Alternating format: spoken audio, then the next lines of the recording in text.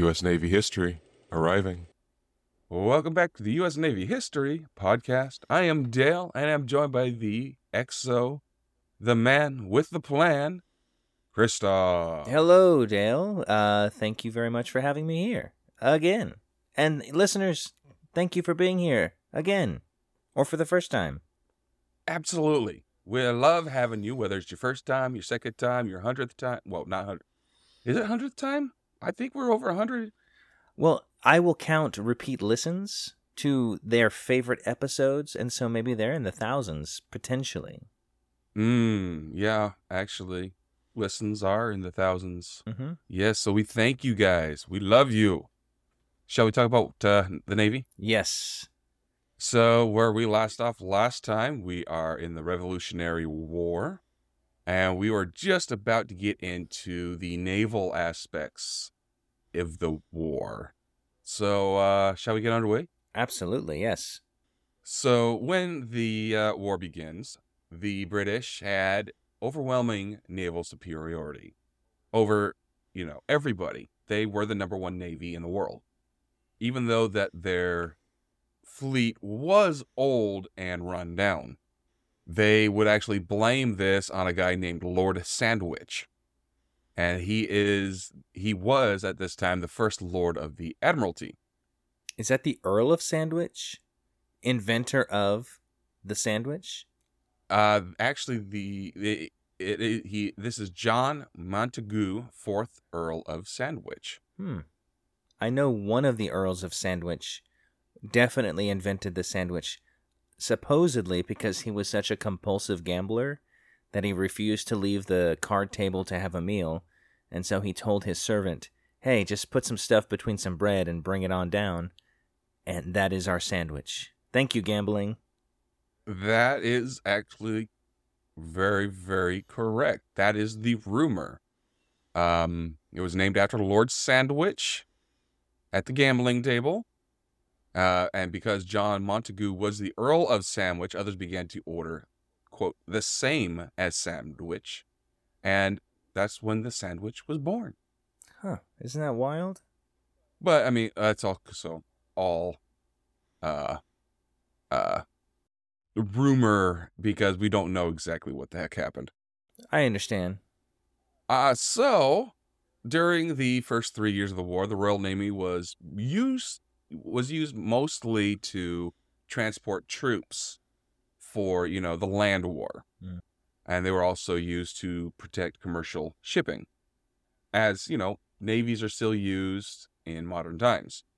The Americans had no ships of the line, and they relied extensively on privateering to harass the British. So at this point in time, my audio got a bit messed up, so unfortunately we are missing a piece here. I'm sorry, everybody. Back to the show. Last you spoke, John Paul Jones, and I said he was an awesome dude, father of the U.S. Navy. Yeah, he became the first great American naval hero when he captured the HMS Drake on April 24th of 1778. Which was the first victory for any American vessel in British waters. That's quite an accomplishment, especially when, at this point, the UK is so dominant. Yes. During the second period, the successive interventions of, France and Spain, and the Netherlands, it extended the Navy war until it was being fought from the West Indies to the Bay of Bengal. Wow. I didn't realize it was that big of a scope. Yeah, it was huge. Our little spat with the English covered a huge amount of area. This included operations that had already been being fought in America for, protecting the commerce, and naval campaigns on a huge scale carried out by the fleets of the rest of the maritime powers. In Europe, Spain entered the war as a friend to France with the goal of recapturing Gibraltar and Minocora. and that because it had been captured by the Anglo-Dutch force in 1704. So they were like, this is a perfect opportunity to get this stuff back. So they besieged Gibraltar for more than 3 years. Wow. And the British just stayed there very stubbornly and actually got resupplied twice. Well, they were resupplied once after a guy named Admiral Rodney and his victory over Juan de Langara in the 1870 Moonlight Battle. And then when Admiral Richard Howey came in 1782, the efforts by the Franco-Spanish friendship to capture Gibraltar were unsuccessful in the end.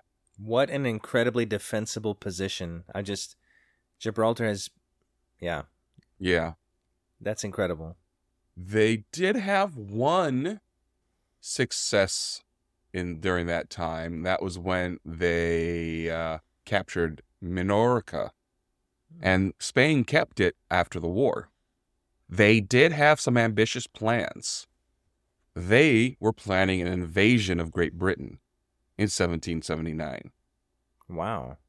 But, it did not happen. So we're going to talk about some European naval battles. We're going to first talk about the North Channel Naval Duel. It was a one-ship-on-ship battle between the USS Ranger and the HMS Drake. The guy in charge of the Ranger was John Paul Jones. And the guy on the English side in command was George Burden. Burden? Like, I have too many burdens in my life and I must free myself of them? Burden? Yes, it's such a burden to be English. Well, I keep thinking about the history of English last names like Cooper or Smith. They're related to the professions that you had. Fletcher. Burden, I'm trying to associate that with, hey, that's just my job. I'm the town burden. Well, it is spelled with a U instead of an E. Okay, well, but that's better. Maybe a little bit. Yeah. No, definitely. I think I'd rather be a Burdon than a Burden. So as I hinted to you before, the American Revolutionary War was not confined to soil. Even, before we had foreign powers to help us. And these were done both by the Continental Navy and the privateers. For example, American captains had been making raids into British waters, capturing merchant ships, which they took into French ports.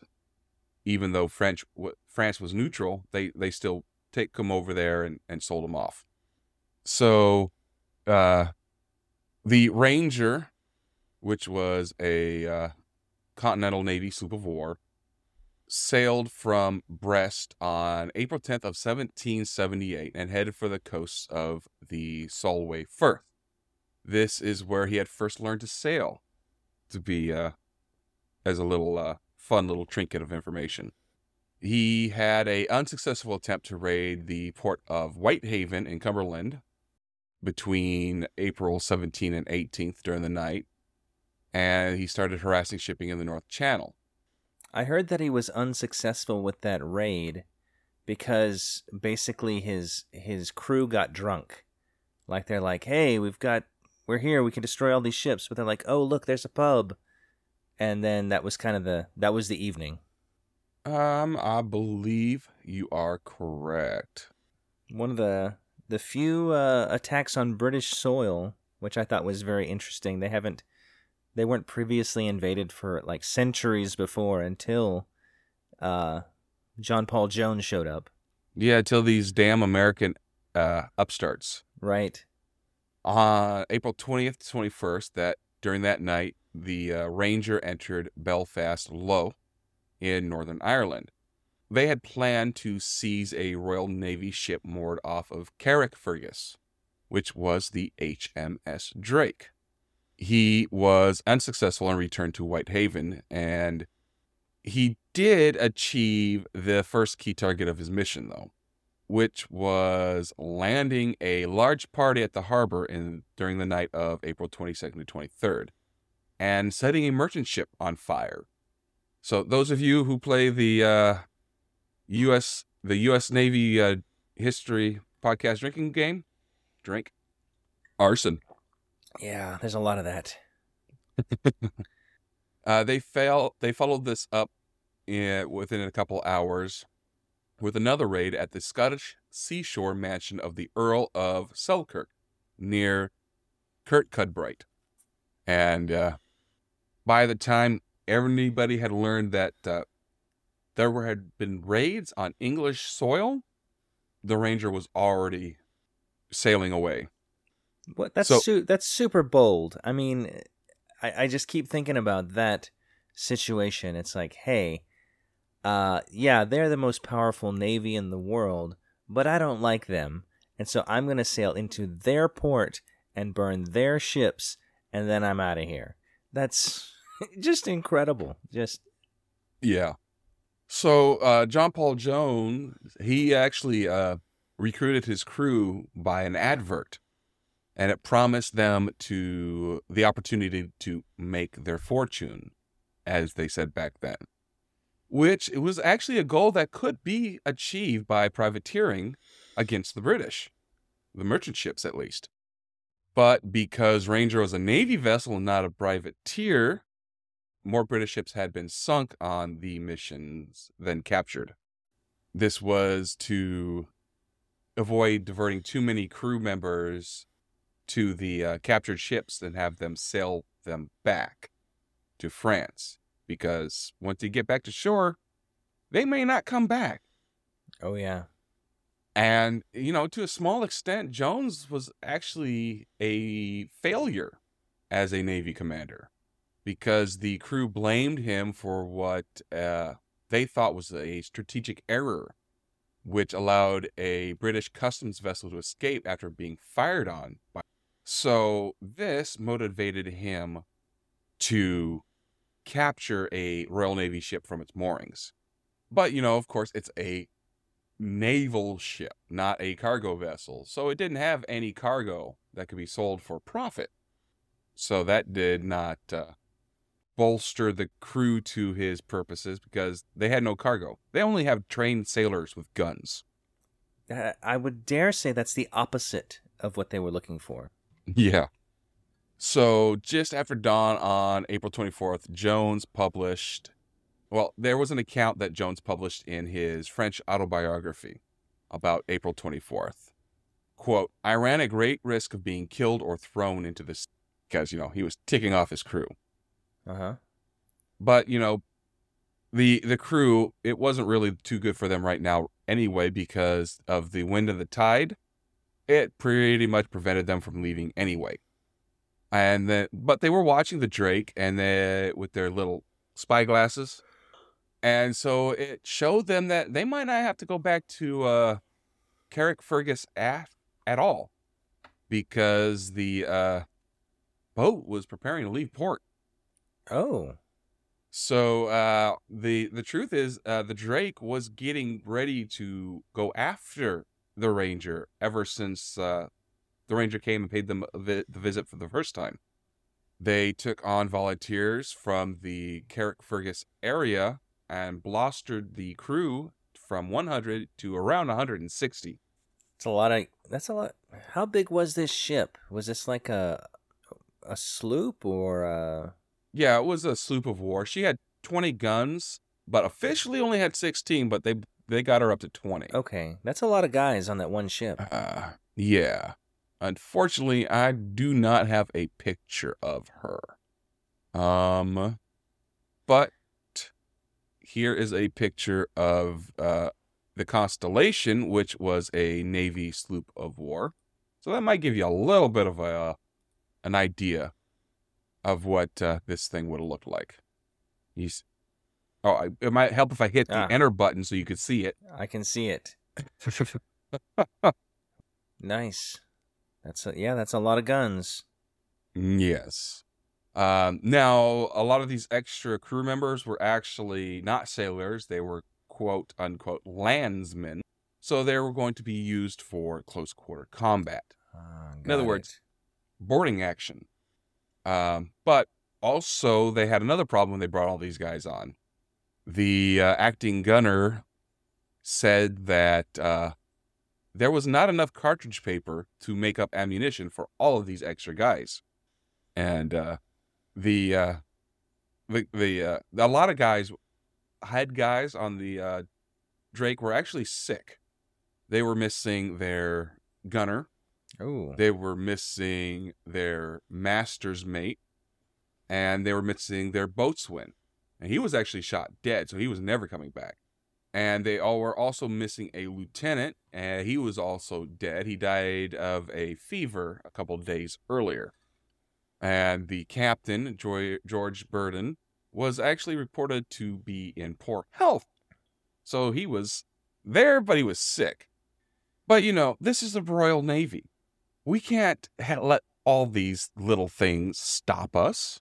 That's right. Mere inconsequential events to the greater purpose of the glory of the king. Yes. So after an hour, a boat was sent to get a closer look at the Ranger. And this may have possibly been a key turning point in history. Jones opted to try a small change of the plan that he used to try to capture the custom vessel a couple days earlier. He hid most of the crew and his big guns and just act like he was some dumb fisherman. Where do you hide guns like that on a ship like that? Very carefully. Oh, yeah, I guess. There we go. Depending on whether these guns were just on the top deck, if they're just on the top deck, you just move them back so they're out of sight. Maybe cover them with like a tarp or something. Oh, I see. It's not like they're being inspected on ship. They're just passing by. That makes sense. And if they were like below the main deck and they had gun ports, you just bring them back and seal up the gun ports, I guess. Maybe. Yeah. Then it's just these doors are for decoration, no more. But, unlike with the customs vessel, this worked. And the crew of the reconnaissance boat were captured. And this actually helped the morale of the Americans. And one of the prisoners mentioned a large number of volunteers that had gone aboard the Drake. They were like, oh, we got like 60 more fighting men. Ha! You can't take the Drake. Oh, thank you for giving us that very important information. Yes. So the Drake starts getting underway, moving very slowly out across the loch. And there was a bonus for the British. At around 1300, a small boat came out carrying more volunteer. At least one more volunteer. It was a Royal Navy lieutenant named William Dobbs. He brought with him a copy of a letter from Whitehaven explaining the details of this mystery ship that they had been looking at. So now they know that that's the Ranger.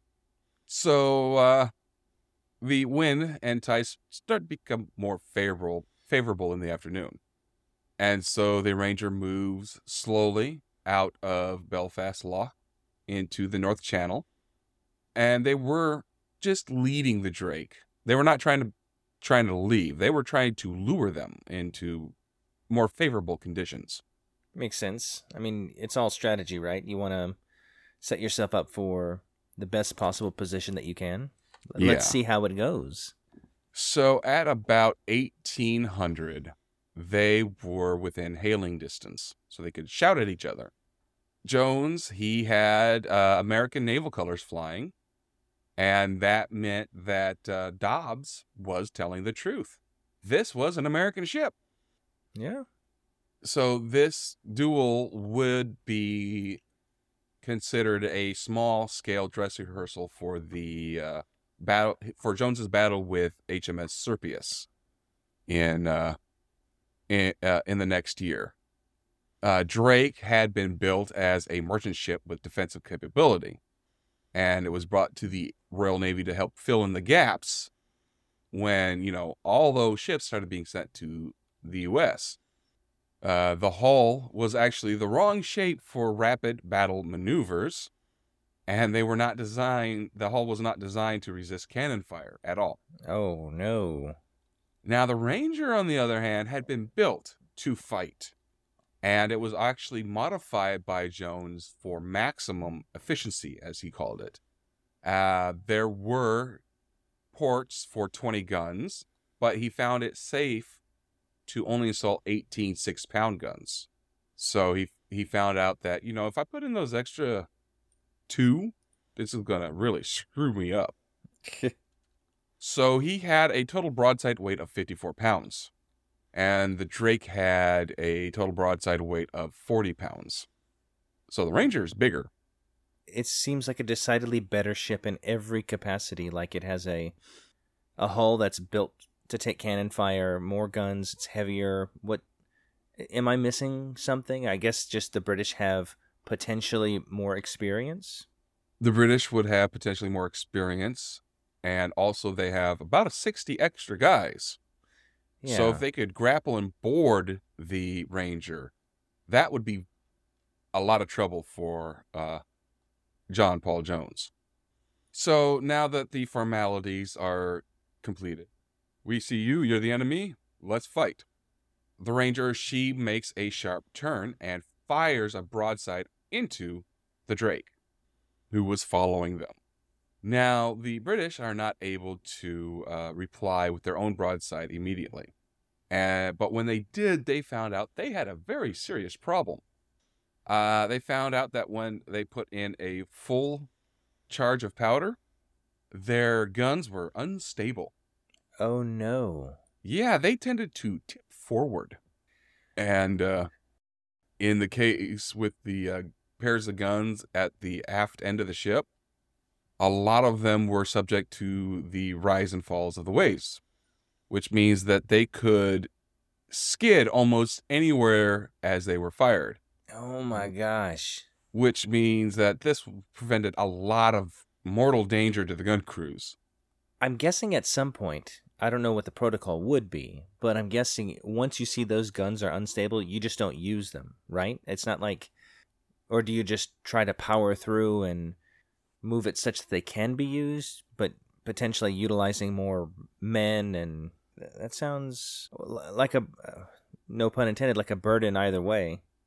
Yeah, it's you don't quit. You can't quit. You're in a fight for, your life. There's a phrase we use in the modern military: work the problem.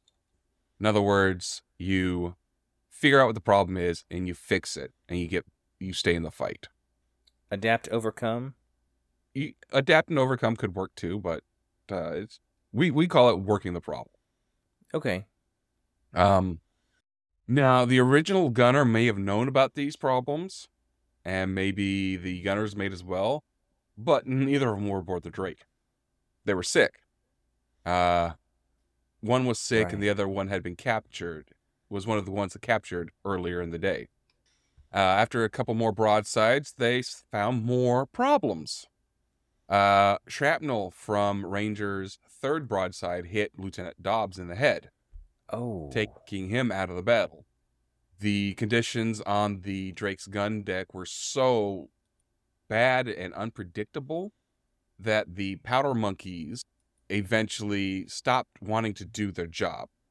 These were the boys that brought charges of gunpowder up for the Buchanans in fire-resistant boxes.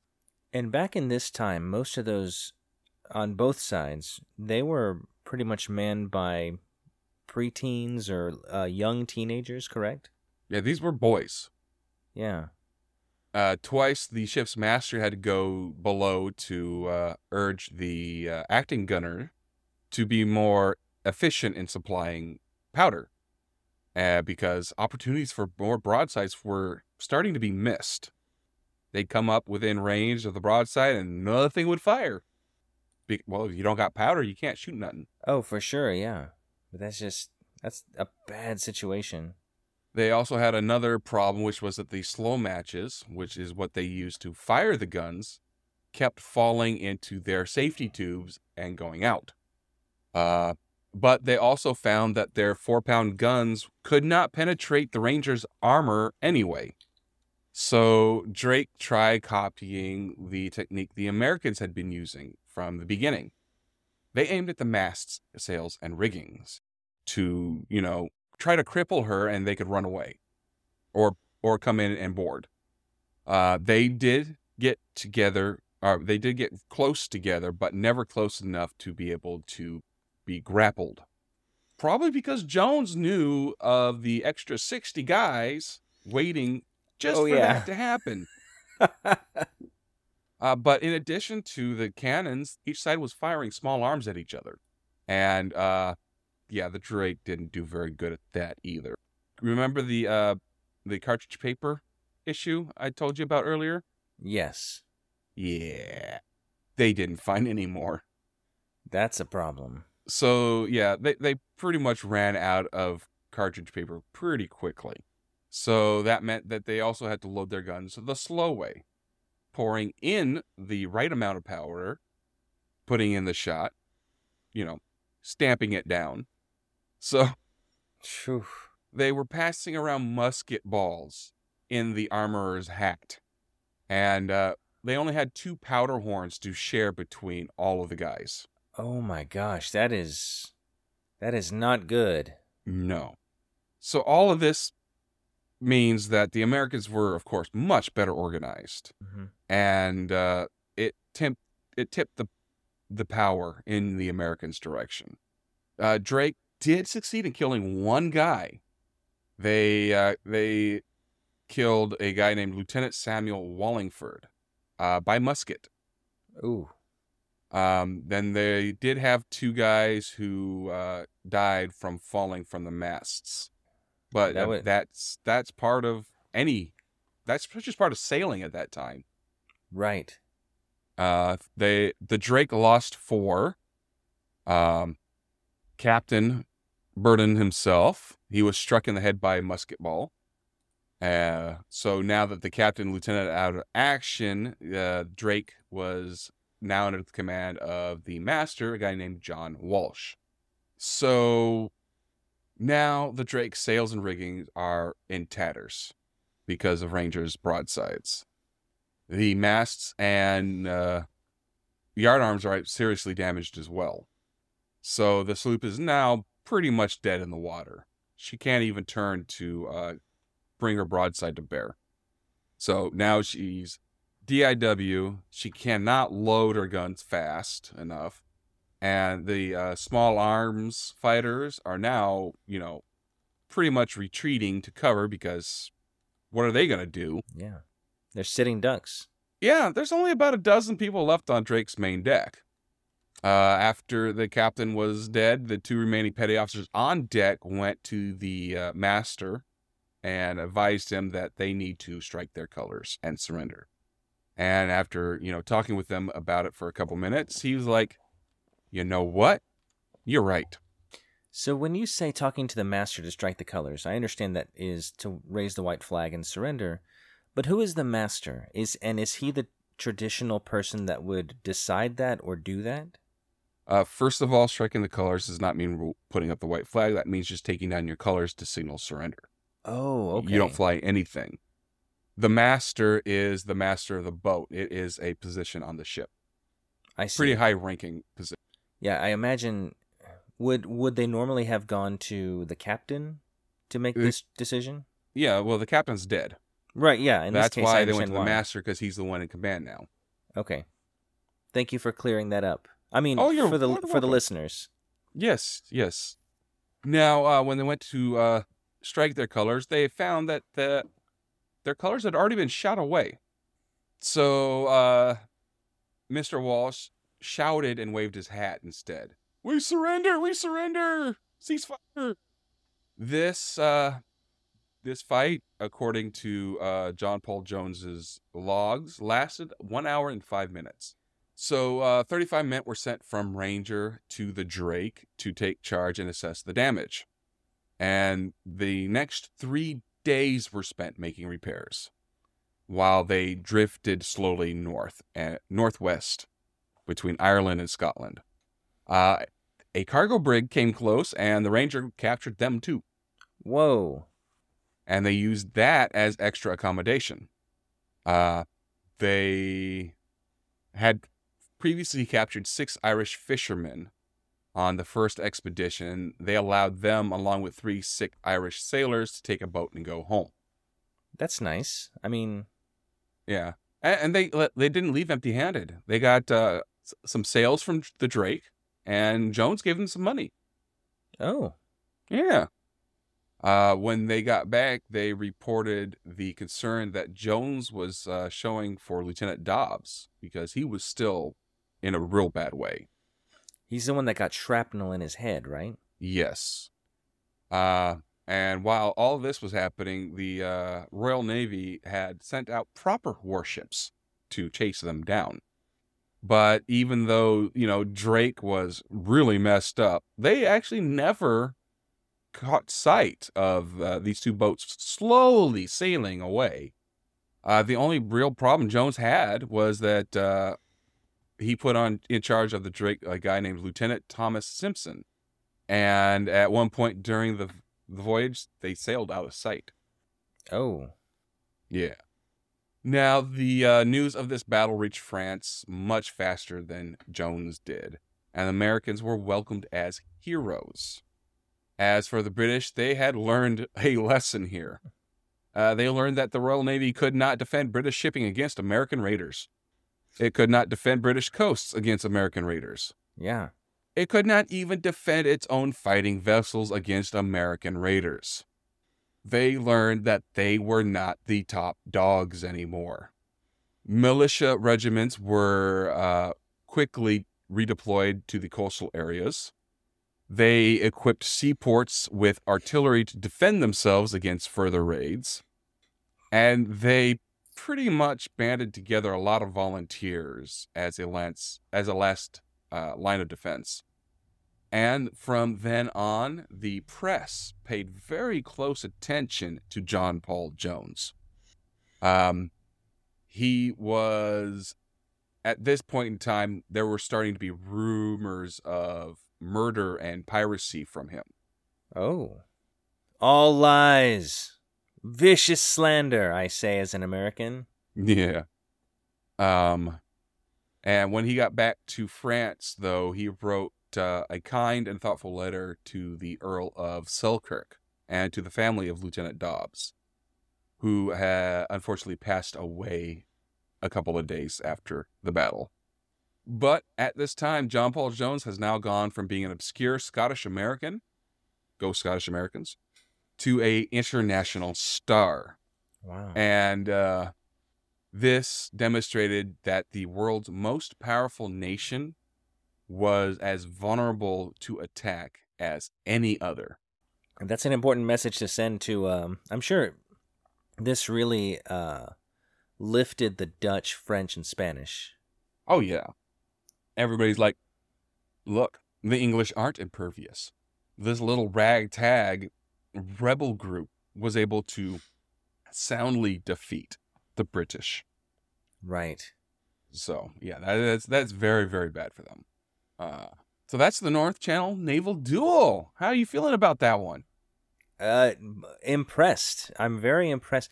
The one thing that keeps going through my mind is how before the battle, John Paul Jones took his time. I think it seemed like there were 4 or 5 hours that transpired between when they could have begun the battle and then how he positioned himself for the favorable conditions, and then he attacked. Yeah, well, that's half of the battle is just jockeying for position, for favorable position. The other half is actually shooting at each other. Right. And I think those that have not been in the military or may not think about that aspect of the strategy involved and how long it can take, because you said the battle itself took just over an hour. Yeah.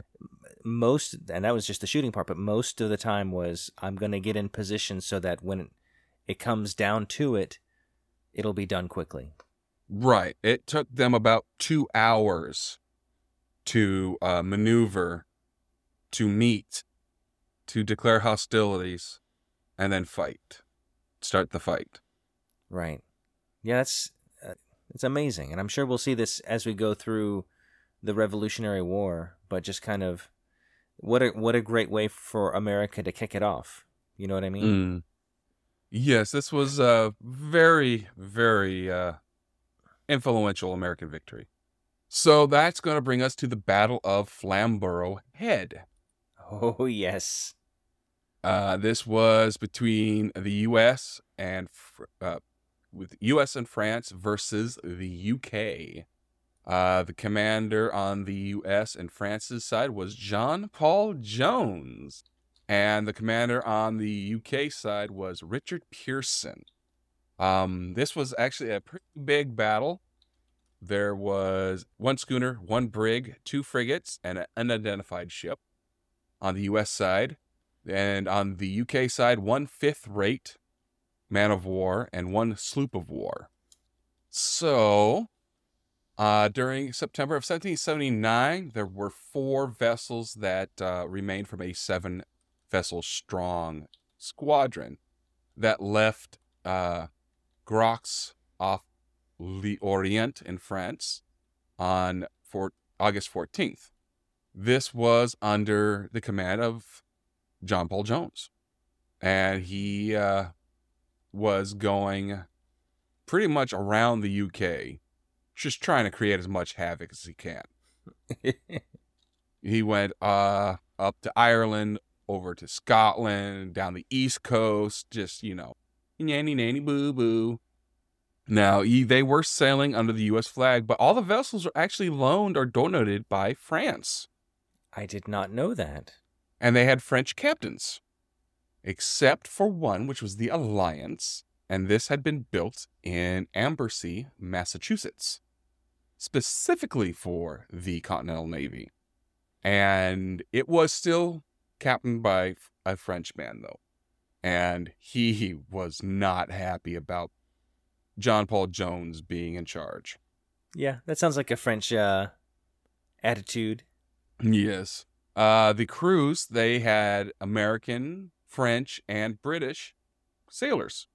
The British were captured by Americans, and they were offered to get a chance out of captivity by, serving aboard an American vessel. Okay. So, on the evening of September 22nd, Jones, who was aboard the Bohum Richard, was accompanied by a small brig, the Vengeance, and they were off of Spurn Head. They were trying to capture, or they wanted to try to capture a few prizes that came from the Humber estuary. But he ended up deciding to go north when darkness fell, and to rendezvous with his frigates, the Alliance and Pallas, which had, separated from them further up the coast. Shortly after midnight, 2 vessels were seen. So they put up the signal lanterns, and the 2 vessels did not give them a response that would identify them as his 2 other vessels.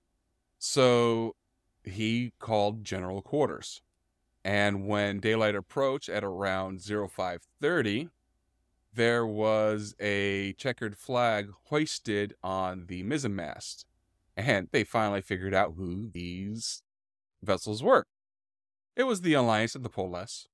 So, do they have a checkered flag typically, or is that a more common naval flag that indicates something else? Though they use different flags for different communications, and then they would say, hey, this means that we're part of the same squadron. This flag means we're part of the same squadron. And then later they could say, okay, this flag now means that the captain has diarrhea or something, Well, that's a very flexible communication in flags. It's pretty cool. Well, I mean, you'd set these before, the rules before using them. Yeah, I gotcha. The captains of the other boats had actually said, if these guys were not British, we need to get the hell out of here. Yeah. which, to John Paul Jones is like, well, this isn't good because, these are like one of the best, these are some of the best ships out here. And, these guys are much more maneuverable. We need them. So, that's the British. I mean, so the French weren't happy with John Paul Jones, and John Paul Jones were not happy with the French. Makes sense. So early in that afternoon, once all the confusion was done and they had like, oh, we're all friends, yay, they saw a brig in Bridleton Bay. So at around 1530, a small schooner that they had actually just captured the previous day was sent to the brig with a 15-man boarding party. Now, there is some confusion about why they sent this schooner, but it wasn't because the brig was in very shallow water, but because the main squadron was on its way to investigate a sighting of a ship further north, near Flamborough Head.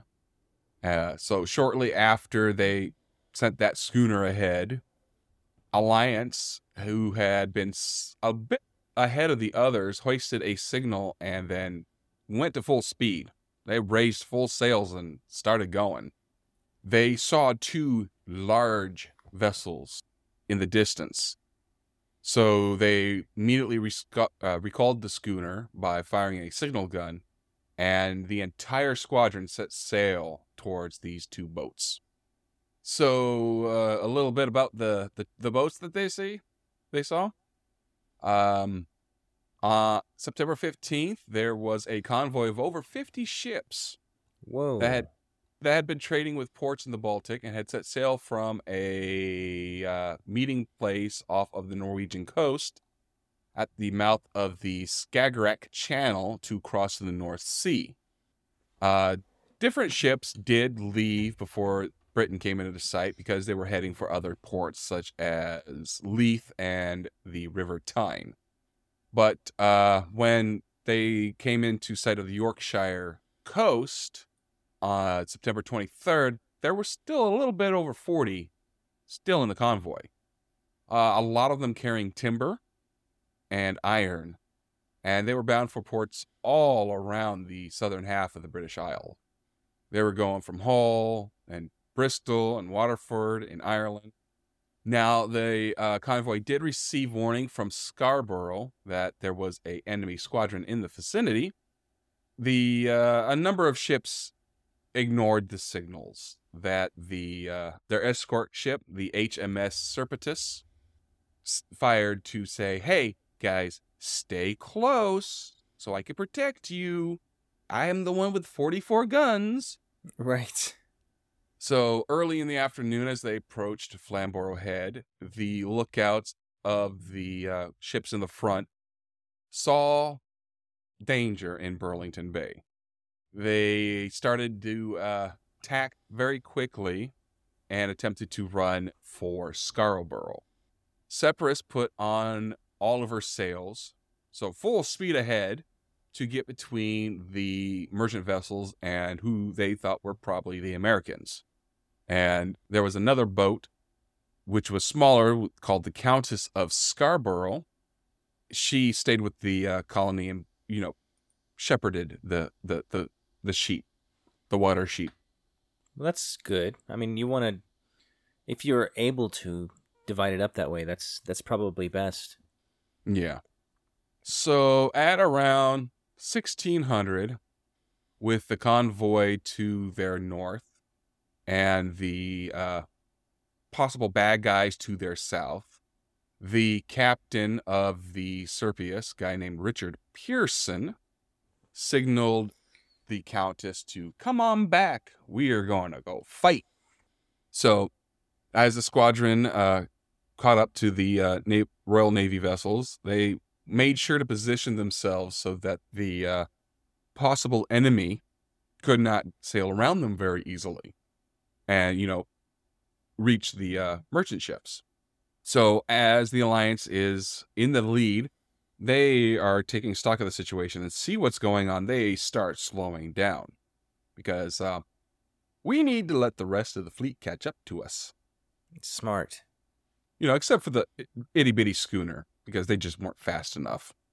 So at around 1800, Commodore Jones ordered Paulus to ride directly in his wake. So right behind him. Oh. And this was to confuse the other team about the strength of his squadron. That's very clever. About half an hour later, he hoisted signals ordering all of his vessels to form a single file line of battle. This was to make best use of the broadsides as they passed by the two British ships. Captain Landis, who, according to him, had a lot of formal training in naval leadership and tactics, so he decided he was going to do something different. Oh, no. He used Alliance's superior handling to sail off to one side against the wind. And in order to prevent them from sailing right past and chasing the convoy, Captain Thomas Piercy of the Countess of Scarborough had to do the same thing, which left Serpius alone with the remaining 3 ships of the American fleet. So about an hour later, the Bohom Richard was within pistol shot of the Serpius. Now that the dark was falling, Pearson hailed the potentially, quote-unquote, hostile ship to ask a few questions. The standard questions are, hey, what's your name of the boat? And where you from? Things of that nature. Yeah, like a dating app. The answer was a couple of evasive answers. And it was either, we're not sure, it was either followed by a pistol shot or a broadside. That's a very firm way to say, leave me alone. Well, it's a firm way of saying, we're your enemy. Oh. And we just got the first shot off at you, dummies. Yeah, that too. But the Serpius was ready. She answered with a broadside of her own. A couple minutes later, Landis was within range and fired his own broadside at the Countess of Scarborough. And Percy, of course, was also ready, and he replied very soon afterwards. All right. So here's what we're going to do. The battle has started, and we're going to finish it next week. Oh, cliffhanger. We're going to finish this battle next time. So if you want to know what happens, you got to come back. Yeah. Don't even mess with like the library or internet. This right here, this podcast is the source for the conclusion of this story. All right. So at the end of every episode, we like to honor one of our fallen heroes. And we're going to honor someone from the Army today. We are going to honor Captain Daniel Nimham. His hometown was Fishkill, New York, and he served in the Continental Army.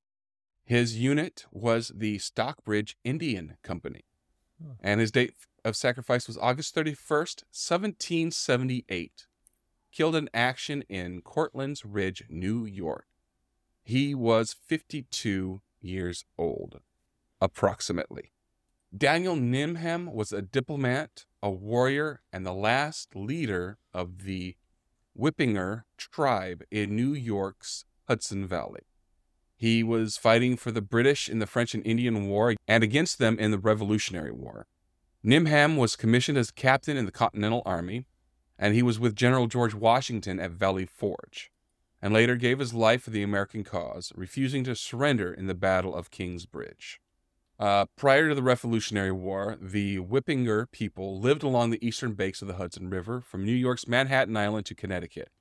In most Algonquian languages, Whippinger can be translated as Easterner. Their name for what was later called the Hudson River was Muhianatuck. or the river that flows both ways, because of the incoming flow of the ocean tide against the river's natural current. The Wappinger people lived in seasonal camps, regularly moving to following the changing availability of fish, game, and plant life, and later developing the practice of agriculture, such as beans, corn, squash, sunflower, and tobacco. They had established temporary settlements along the Hudson, sometimes surrounded by a wooden palisade, which was defensive walls made of tree trunks. Through the 16 and 1700s, the region hosted a variety of native tribes, including Munsee, also called the Lenape, the Mohawk, smaller bands, Africans, and Dutch traders. And according to the National Park Service, the relationships between these groups range from cooperative trade to exploitive slavery and outright warfare. As war, epidemic diseases, and intermingling with other area tribes reduced the Wappingers' numbers to the hundreds, Daniel Needham was born sometime around 1726. Different cultures colliding, trading, adapting to each other was commonplace in the region. And by the mid-1700s, Needham had encountered European settlers of the valley as a young man. He learned English and kept friendly relations with them. As an adult, he became the Sockham of his people. As an experienced warrior and diplomat, Needham and some 300 Wappinger men fought for British during the French and Indian War. At this time, New York and Connecticut were colonies under the British Crown. Needham and the Wappinger people became embroiled in a dispute with the family of Adolphus Phillipse, who was a wealthy New York City merchant who made a expended land claim into Wappinger territory. Daniel Needham had developed a reputation for diplomacy and traveled to England to petition his case. Returning home, his case had come before the New York Common Council in 1765. According to the American Battlefield Trust, quote, with a questionable deed presented by the defendant and hesitance to set an adverse precedent, the council ruled against Needham and the Wappinger. Having fought for the British Crown, the decision left a bitter taste in the mouths of the Wappingers. When the colonies revolted against England and declared independence on July 4th, 1776, Daniel Needham and his people joined the cause. He saw the value of the patriot cause and likely understood the possibility of negotiating the return of Wappinger land if he was to fight alongside the colonists. Needham was given a commission as a captain in the Continental Army. He was an essential force for the American cause, having recruited warriors from native communities stretching from Canada to the Ohio Valley. Daniel's son, Abraham Needham, was given command of the 60-man Stockbridge Indian Company, based out of Stockbridge, Massachusetts. A Hessen officer, Johann von Ewald, recalled, quote, their costume was of a shirt of coarse linen down to the knees, long trousers also of linen down to the feet, on which they wore shoes of deerskin, and the head was covered with a hat made of bast, or plant fiber. Yeah. Their weapons were a rifle or musket, a quiver with some 20 arrows, and a short battle axe, which they knew how to throw very skillfully. Through the nose and in the ears they wore rings, and on their heads only the hair of the crown remained standing in a circle the size of a dollar piece, the remainder being shaved off bare. They pull out with their pincers all the hairs of the beard as well as those on all other parts of the body. Whoa. When the fighting began, Daniel Needham joined his son's Stockbridge Company militia scouts.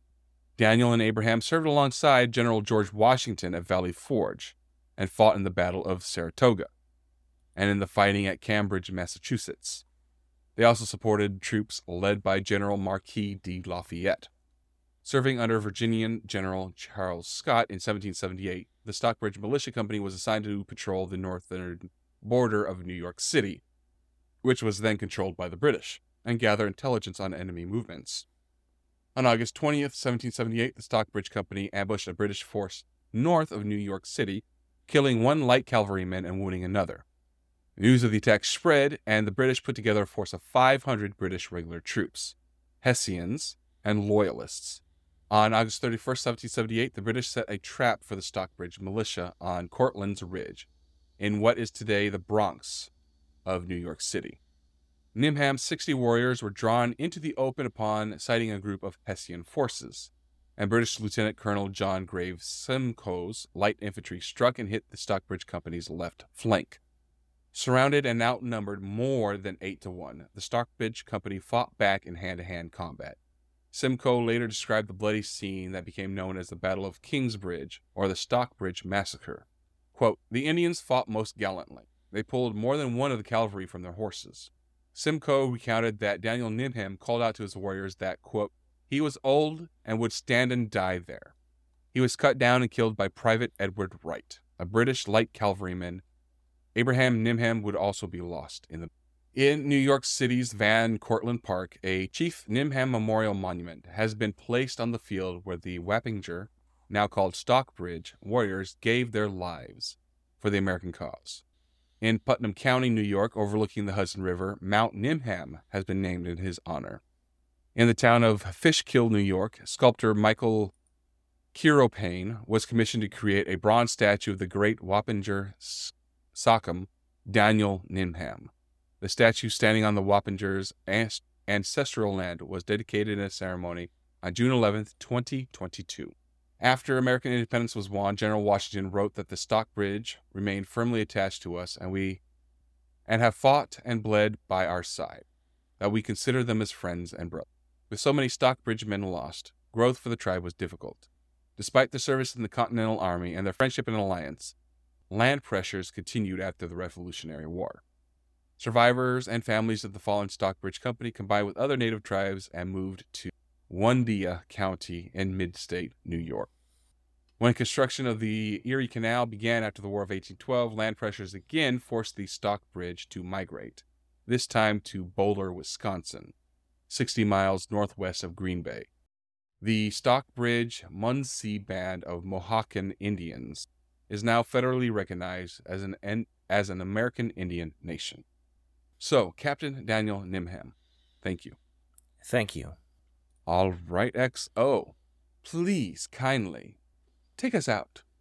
All right. Well, again, thank you, listeners, for indulging us in this review of our history and joining us on the journey to find out more about what happened. If you want to learn more, if you want to contact us, you can certainly do so. The email address is usnavyhistorypodcast@gmail.com. We are also on x.com or Twitter, however you prefer to say it. I've heard it both ways. At USN History Pod. You can tweet us there or post us there, whatever you want to call that. We can call it Zwitter. Zwitter. Ooh, let's do that. We may start a trend. You may join us on Zwitter. Additionally, if you'd like to join our Discord, please do. You can interact with other listeners and us and tell us what you really think. Finally, we are on YouTube. And if you're listening on YouTube, I don't need to tell you this. If you're not listening on YouTube, I'll say, hey, you can also listen to us on YouTube instead of your regular podcast app. Wherever you're at, please rate us. Give us some feedback so we know how to improve, or just celebrate the greatness that you already listened to. Either way, we're good. So thank you very much again, and back to you, Captain. Well, that's going to be it for us today. We're going to wish you guys a fair winds and following seas. See you guys later. Bye-bye. Bye-bye.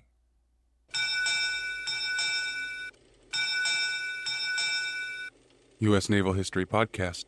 Departing.